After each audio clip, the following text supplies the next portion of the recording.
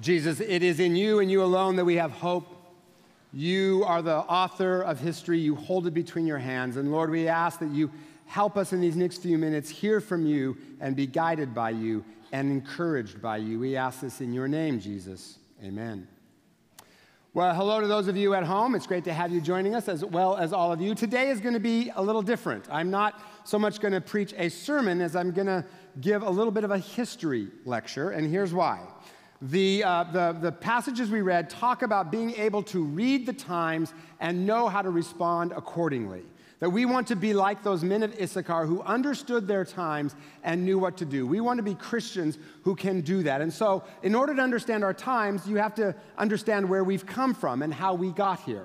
And so I'm going to talk about that because I believe we are in a cultural shift, the kind of which only happens once every 500, 600, 700 years. This is a unique moment in history. And what I want to do is look at a couple of other times where there have been these cultural shifts and how Christians have responded to help guide us through this so that we can be, as the scripture says, people who understand their times. And I need to warn you a little bit, this is going to be a bit of a fire hose, and the normally leisurely pace at which I speak will be accelerated this morning. And so I want you to just kind of think of it as an impressionist painting. You know, if you look at it too close, it doesn't make sense. But this is about the whole, okay? So just stand back and kind of look at the whole of it. When I was in graduate school, I'm going to channel my former career. We're going to finally put that PhD to some good use. And in my former career, my dissertation was on what happens to various institutions, the arts, literature, politics, government, education, what happens to these various institutions in times of massive cultural shift, of which there have been 3 in the last 2,000 years. The first is the fall of Rome going into the medieval period. The second was in the 1500s when we moved from the medieval period to the modern period.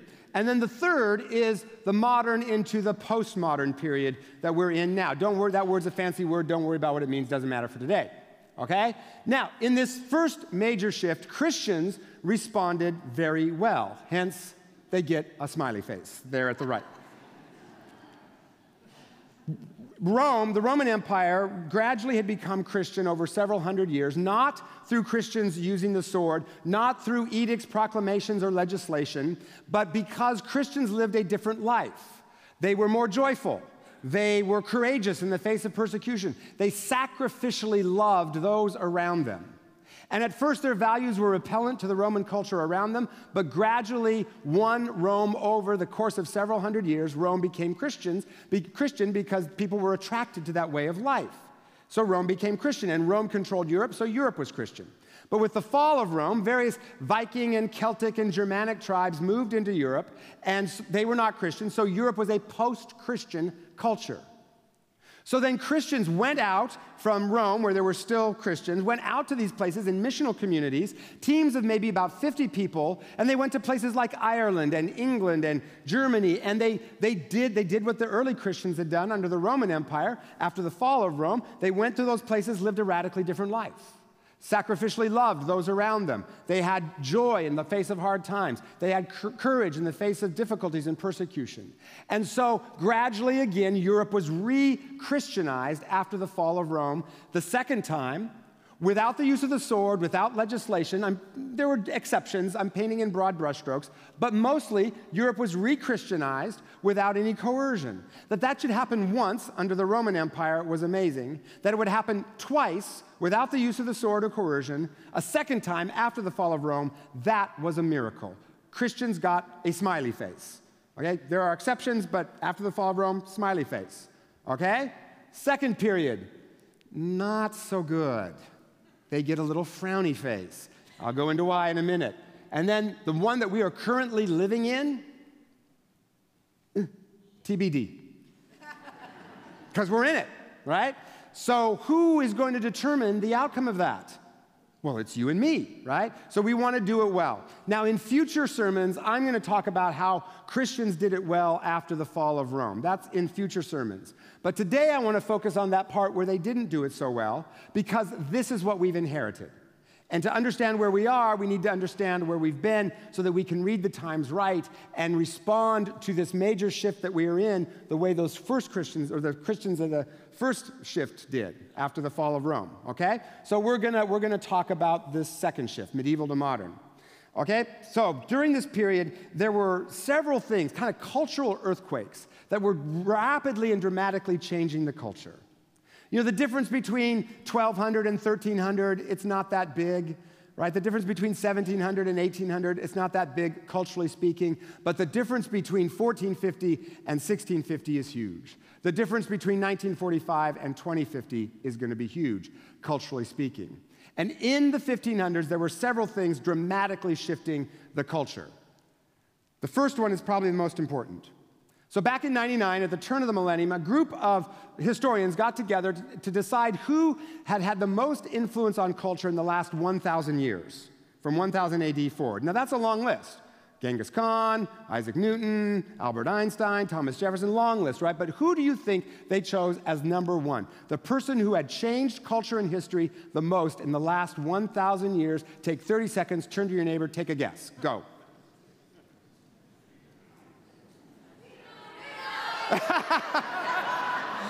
You were here at 9 o'clock, so, but how do you know I didn't change the answer? That was awesome. Call on me, call on me. If you said Mr. Gutenberg and his printing press, you win the prize. Now, some of you didn't say that, did you? They knew. This was an absolute game changer. Because up until this time, you see, books had to be hand-copied, which meant they were very expensive, which meant only a tiny fraction of the population had access to them, therefore the knowledge and information contained within them. But once you could mass-produce books, the price went down and more people could afford them, and hence the information and knowledge was more widely dispersed. It was an information explosion. It was an information revolution. Does that sound familiar? Are we in one of those today? The second major thing that really shifted the culture was the European discovery of the Americas. Now, the Native Americans discovered it way earlier, and actually Columbus was not the first European to discover America. In fact, it was the Vikings 500 years earlier who even established little outposts in northern Canada. And then they abandoned them. And there were some hazy rumors running around Europe about this place called Vinland to the west, but no one really knew what it was. Nor did people think the world was flat in 1492. Okay, everyone knew that the world was round, known that since the Greeks. What they did not know was how big was the Atlantic Ocean. And so they were very afraid to sail west because they thought it just went on forever. Here be monsters.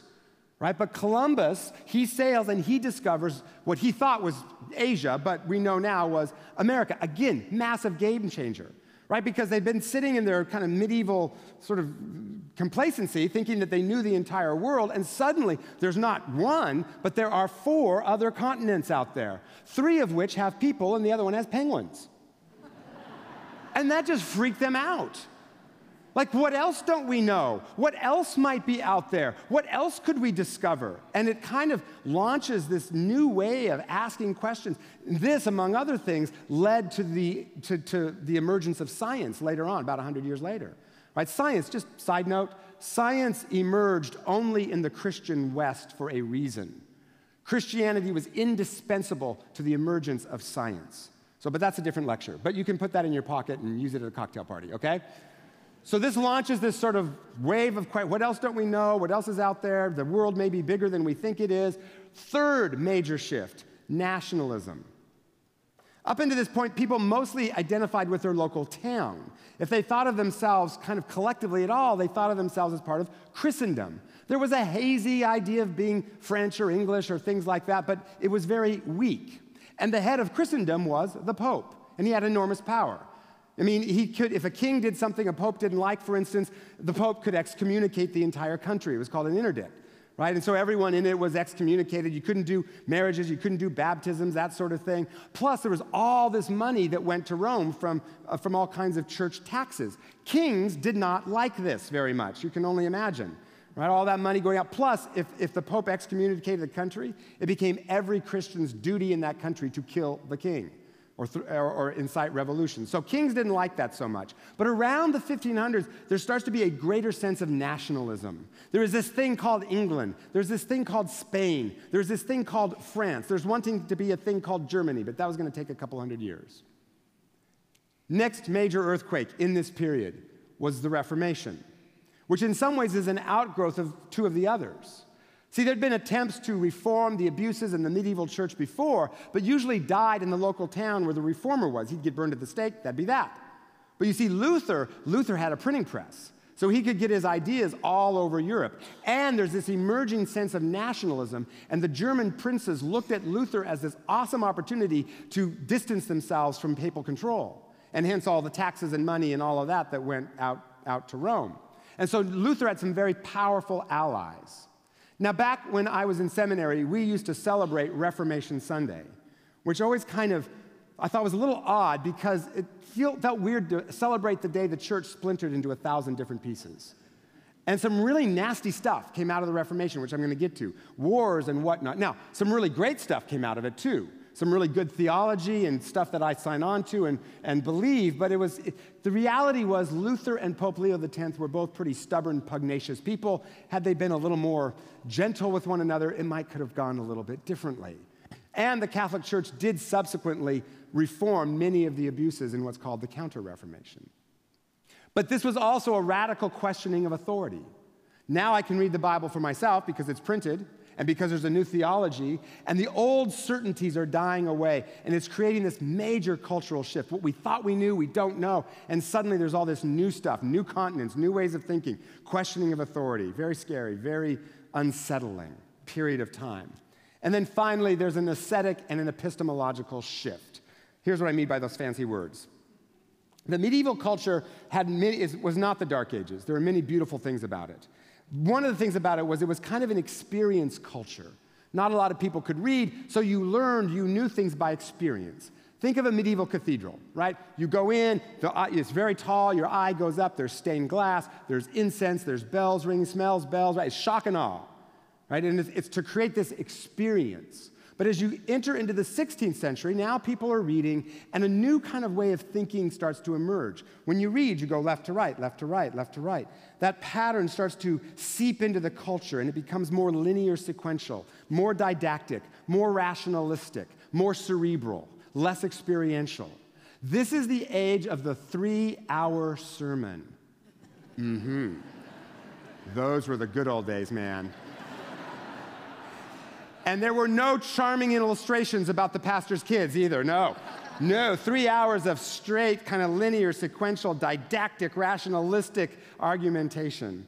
Queen Elizabeth I used to get very impatient with this, and if the sermon would go too long, or if the preacher strayed into politics, from her balcony she would shout, "To your text, Mr. Smith, to your text." You might want to try that someday. But not today. So you have all of these things happening. It's a time of massive cultural upheaval, right? And again, these only happen every 500, 600, 700 years, this kind of major shift. Now we are living through a third one, and it's got interesting connection points to the last one. Are we in an information revolution? Absolutely we are. Nationalism is kind of coming undone. We're a global world, right? So what happens in Greece can affect a Main Street merchant in Montana. And all this started with Columbus. I mean, Columbus sails to America and suddenly you get spaghetti in Italy. Okay, noodles come from China and tomatoes come from the Americas. Right? It's a globalized age, and we are more and more into it, which kind of frays the edges of nationalism. And then this aesthetic epistemological shift, we have shifted back to more of an experience culture. Less linear sequential, less rationalistic. Think of internet text that is both text as well as movie clips or videos. Think of the Super Bowl. Think of a rock concert, right? It's an experience. You can kind of chart the evolution of this over the 20th century by looking at the evolution of the birthday party throughout the 20th century. So back in the 1920s, if it was your birthday, you knew that your mother loved you because she got the sugar and the salt and the flour and she made you a cake. That was a goods economy. Back in the 50s, you knew that your mother loved you when it was your birthday because she went to the store and got Betty Crocker cake mix and made you a cake. Okay, that was a goods or a convenience economy, a convenience economy. Then in the 90s, this new thing happened. When it was your birthday, you knew mom loved you because she took you to Chuck E. Cheese, AKA hell on earth.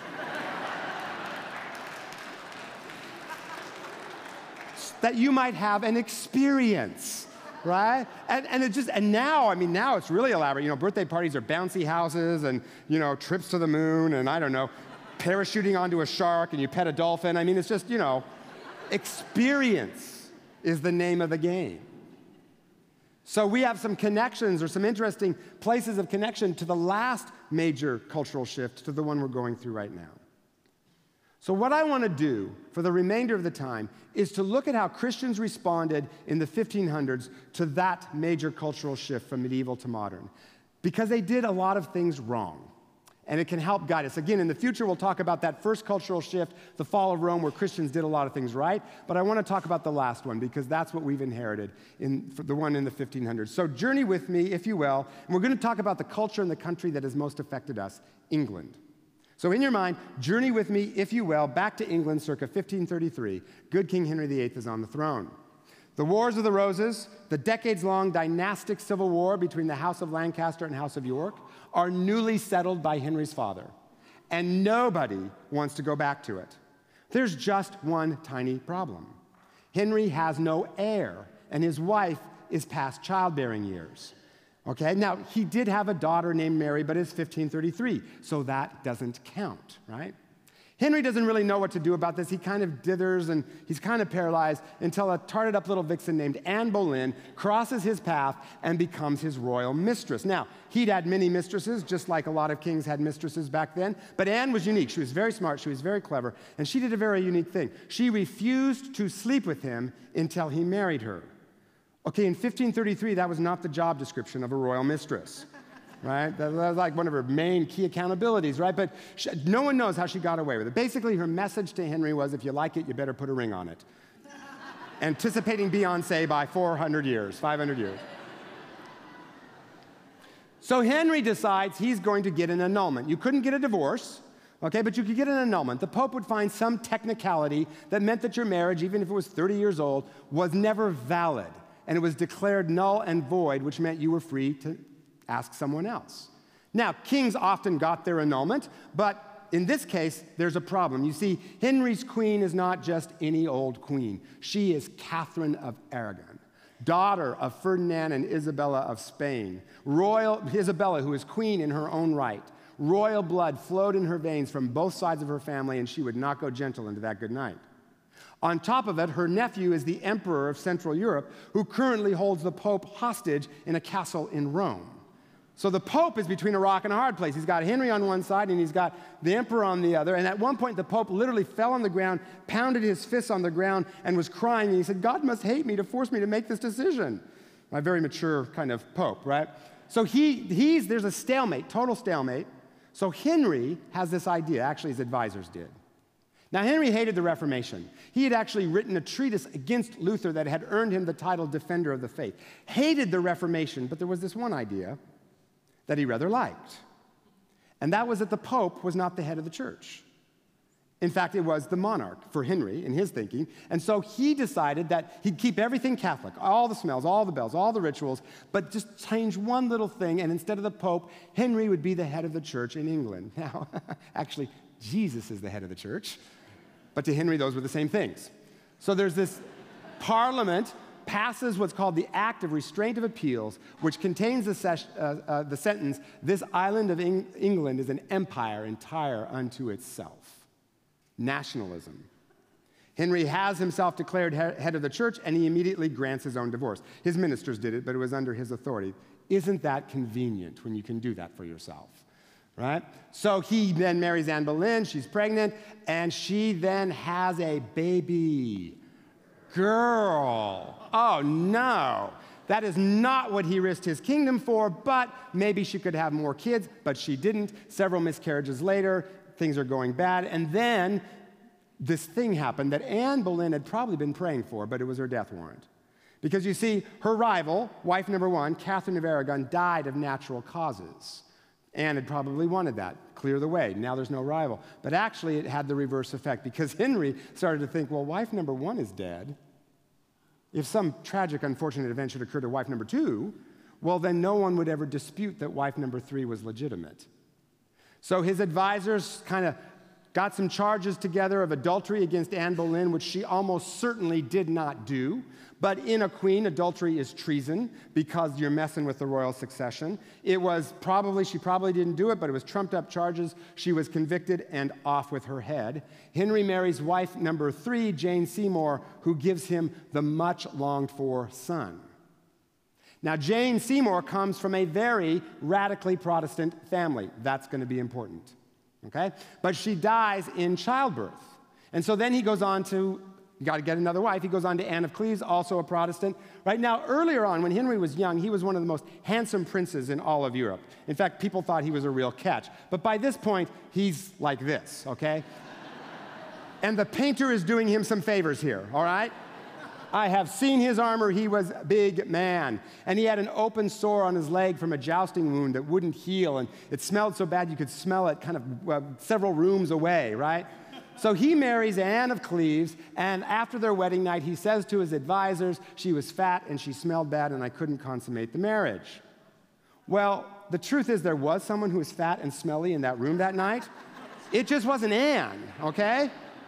So he decides to divorce her. She readily agrees. No fuss, no muss. He is so grateful. He gives her a bunch of money and castles, gives her the title Sister to the Queen. She is second only to the Queen of England in rank in England. She got the best deal. Just married to him for a little bit and then become rich, okay? Then he marries the beautiful but very, very stupid Catherine Howard, who actually does commit adultery. Hello, did you see what happened to Anne Boleyn when she did not commit adultery? Okay, this is a bad idea, Catherine. Off with her head, and then Catherine Parr, also radically Protestant, nurses the old man into his grave. Divorced, beheaded, died. Divorced, beheaded, survived. And then Edward is king, but he's only 9. So they put together kind of a regency, some advisors around him that would govern England, many of them drawn from his Seymour Protestant relatives. And Catherine Parr is kind of his stepmom as well as Elizabeth's stepmom, right? So there's a lot of Protestant influence on Edward. And under Edward, Edward jerks England far to the left, to the radical Protestant side. They go into churches, they smash up altars, they whitewash frescoes, they smash up stained glass windows, out with the smells, out with the bells, out with Catholicism altogether. Henry tried to keep it all Catholic except just that one change. Edward moved them far to the left toward the Protestant side, but he only lasted 5 years and then he died. And then there was a brief coup d'etat by a man named John Dudley, yes, a relation,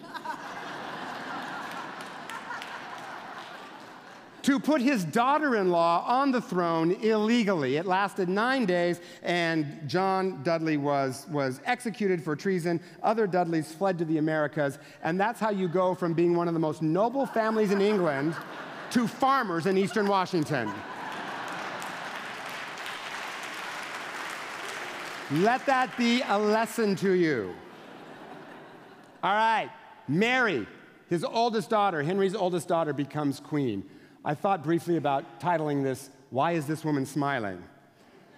She started out nice, but she watched her mother get shoved aside by Protestants, and she was mad. Edward, for 5 years, had yanked England hard and far to the left.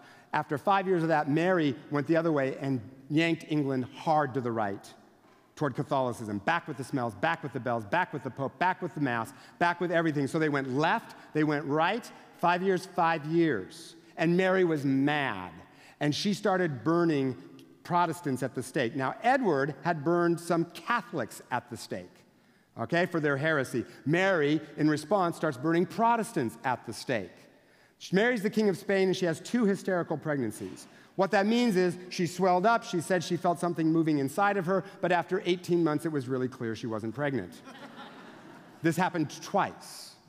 She decided that God must be punishing her for burning all those Protestants at the stake. No, for not burning enough of them. So she doubles down on her policy, orders that more be burned and that the wood be wet, that their suffering might be long. And finally, this horrible homunculus of a human being dies after only 5 years. And there is rejoicing all over England, right? Like, ding dong, the witch is dead. Yay, she's gone. Okay, even Catholics were happy to see her gone. But also because now there's only one left. Oh, and such a one. Everyone who studies this period gets an incredible crush on Elizabeth I. She was beautiful. She was brilliant. 7 languages. She spoke 7 languages fluently, could conduct diplomacy in any one of them on the spot. The Pope said there is no man in Europe that can outwit this devil woman. And she was strong. She was fond of saying, I am my father's daughter. Henry VIII off with her head, father, I am my father's daughter.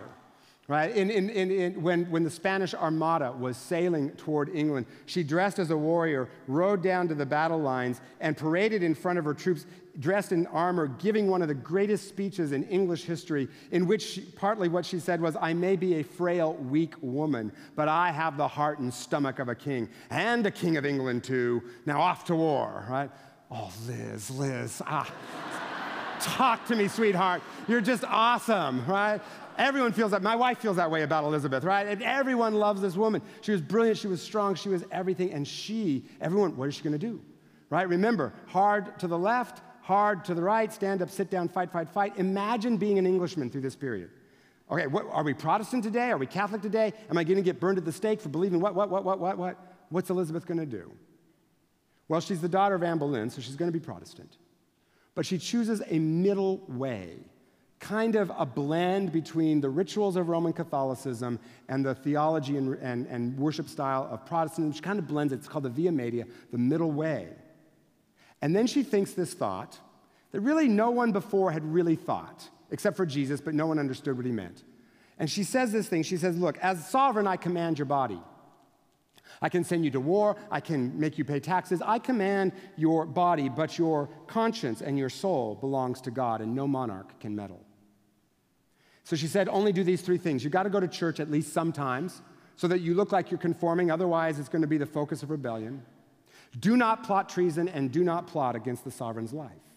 Do those 3 things, and you can believe whatever you want to believe.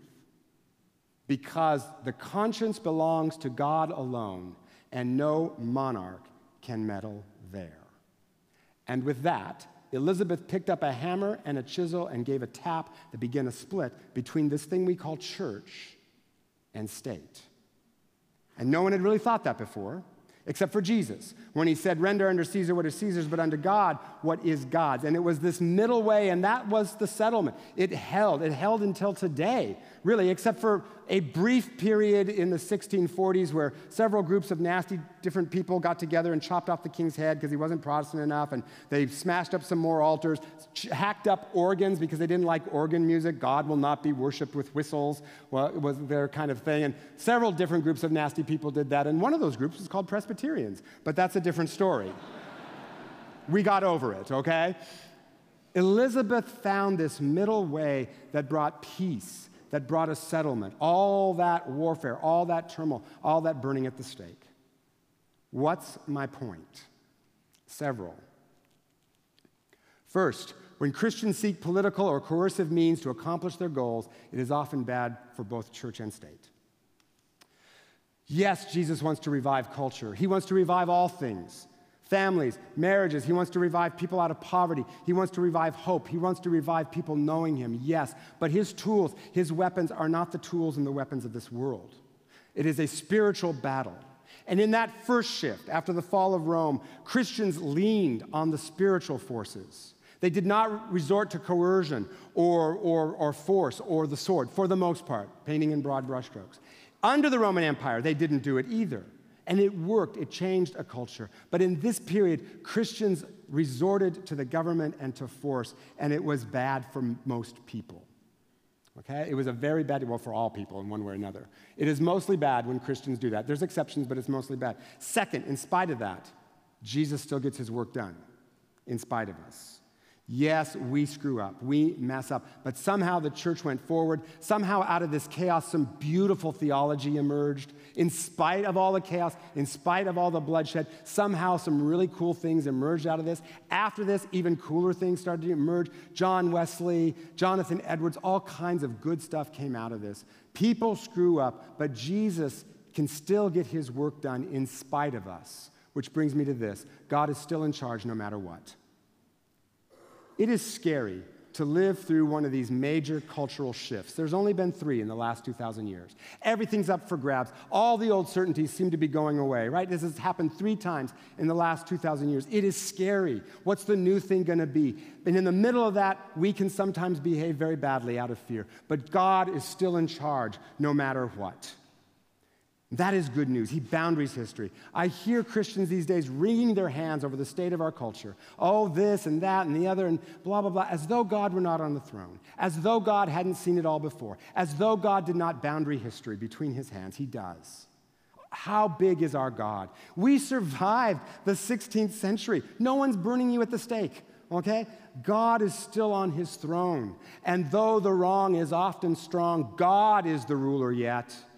This is my Father's world. The battle is not done. Jesus, who died, will be satisfied, and earth and heaven will be one. Trust in him. Lean on him. Do not resort to the weapons of this world. Resort to the spiritual battle in him. And then finally, and here's my main point. This is a once-in-centuries moment that we live in. This kind of massive cultural shift doesn't happen every old century.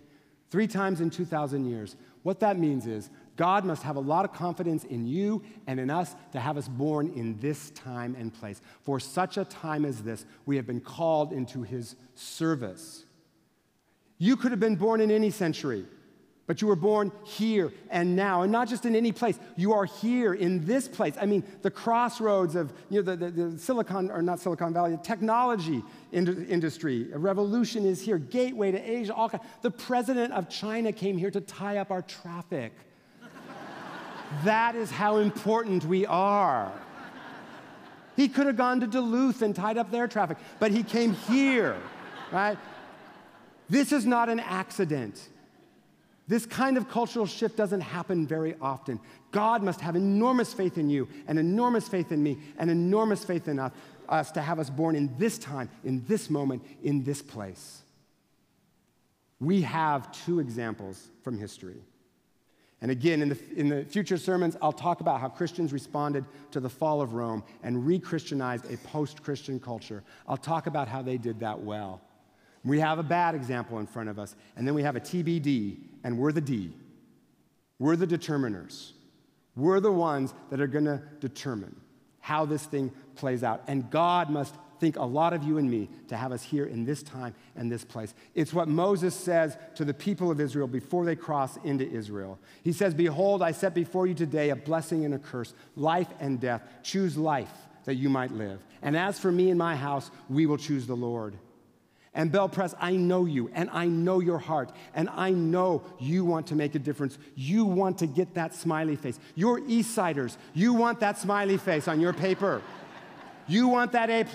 I know you do. And for such a time as this, God has called you into his service. So that TBD, when it is written well. And may it be said of us, they follow Jesus their Lord, trusting only in him. Because you see, culture comes and culture goes. And culture shifts all over the map. And sometimes that is scary. And sometimes a whole bunch of bad stuff happens in the middle of that. But Jesus is still on his throne. And our hope is not in our government. And our hope is not in the Supreme Court. Our hope is not in the legislature. Our hope is not in the media. Our hope is not in any cultural form. Our hope is not in technology. Our hope is in Jesus Christ and his righteousness. All other ground is sinking sand. All other ground is sinking sand. So what do you say, Bell Press?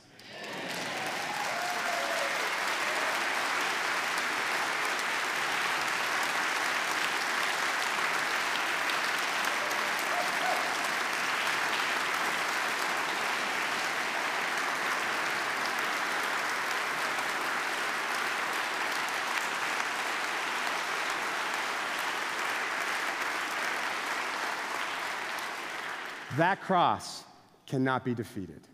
Jesus is on the move. All we have to do is keep our eye on him. Jesus, culture comes and culture goes, but you are God of it all. Lord, help us to be people who respond well in this season. Thank you. You could have put us in any century. You put us here. And Lord, help us to be good stewards of that enormous vote of confidence you have given us. And Lord, help us to partner with you to revive all things your way, your time, in your name. Amen.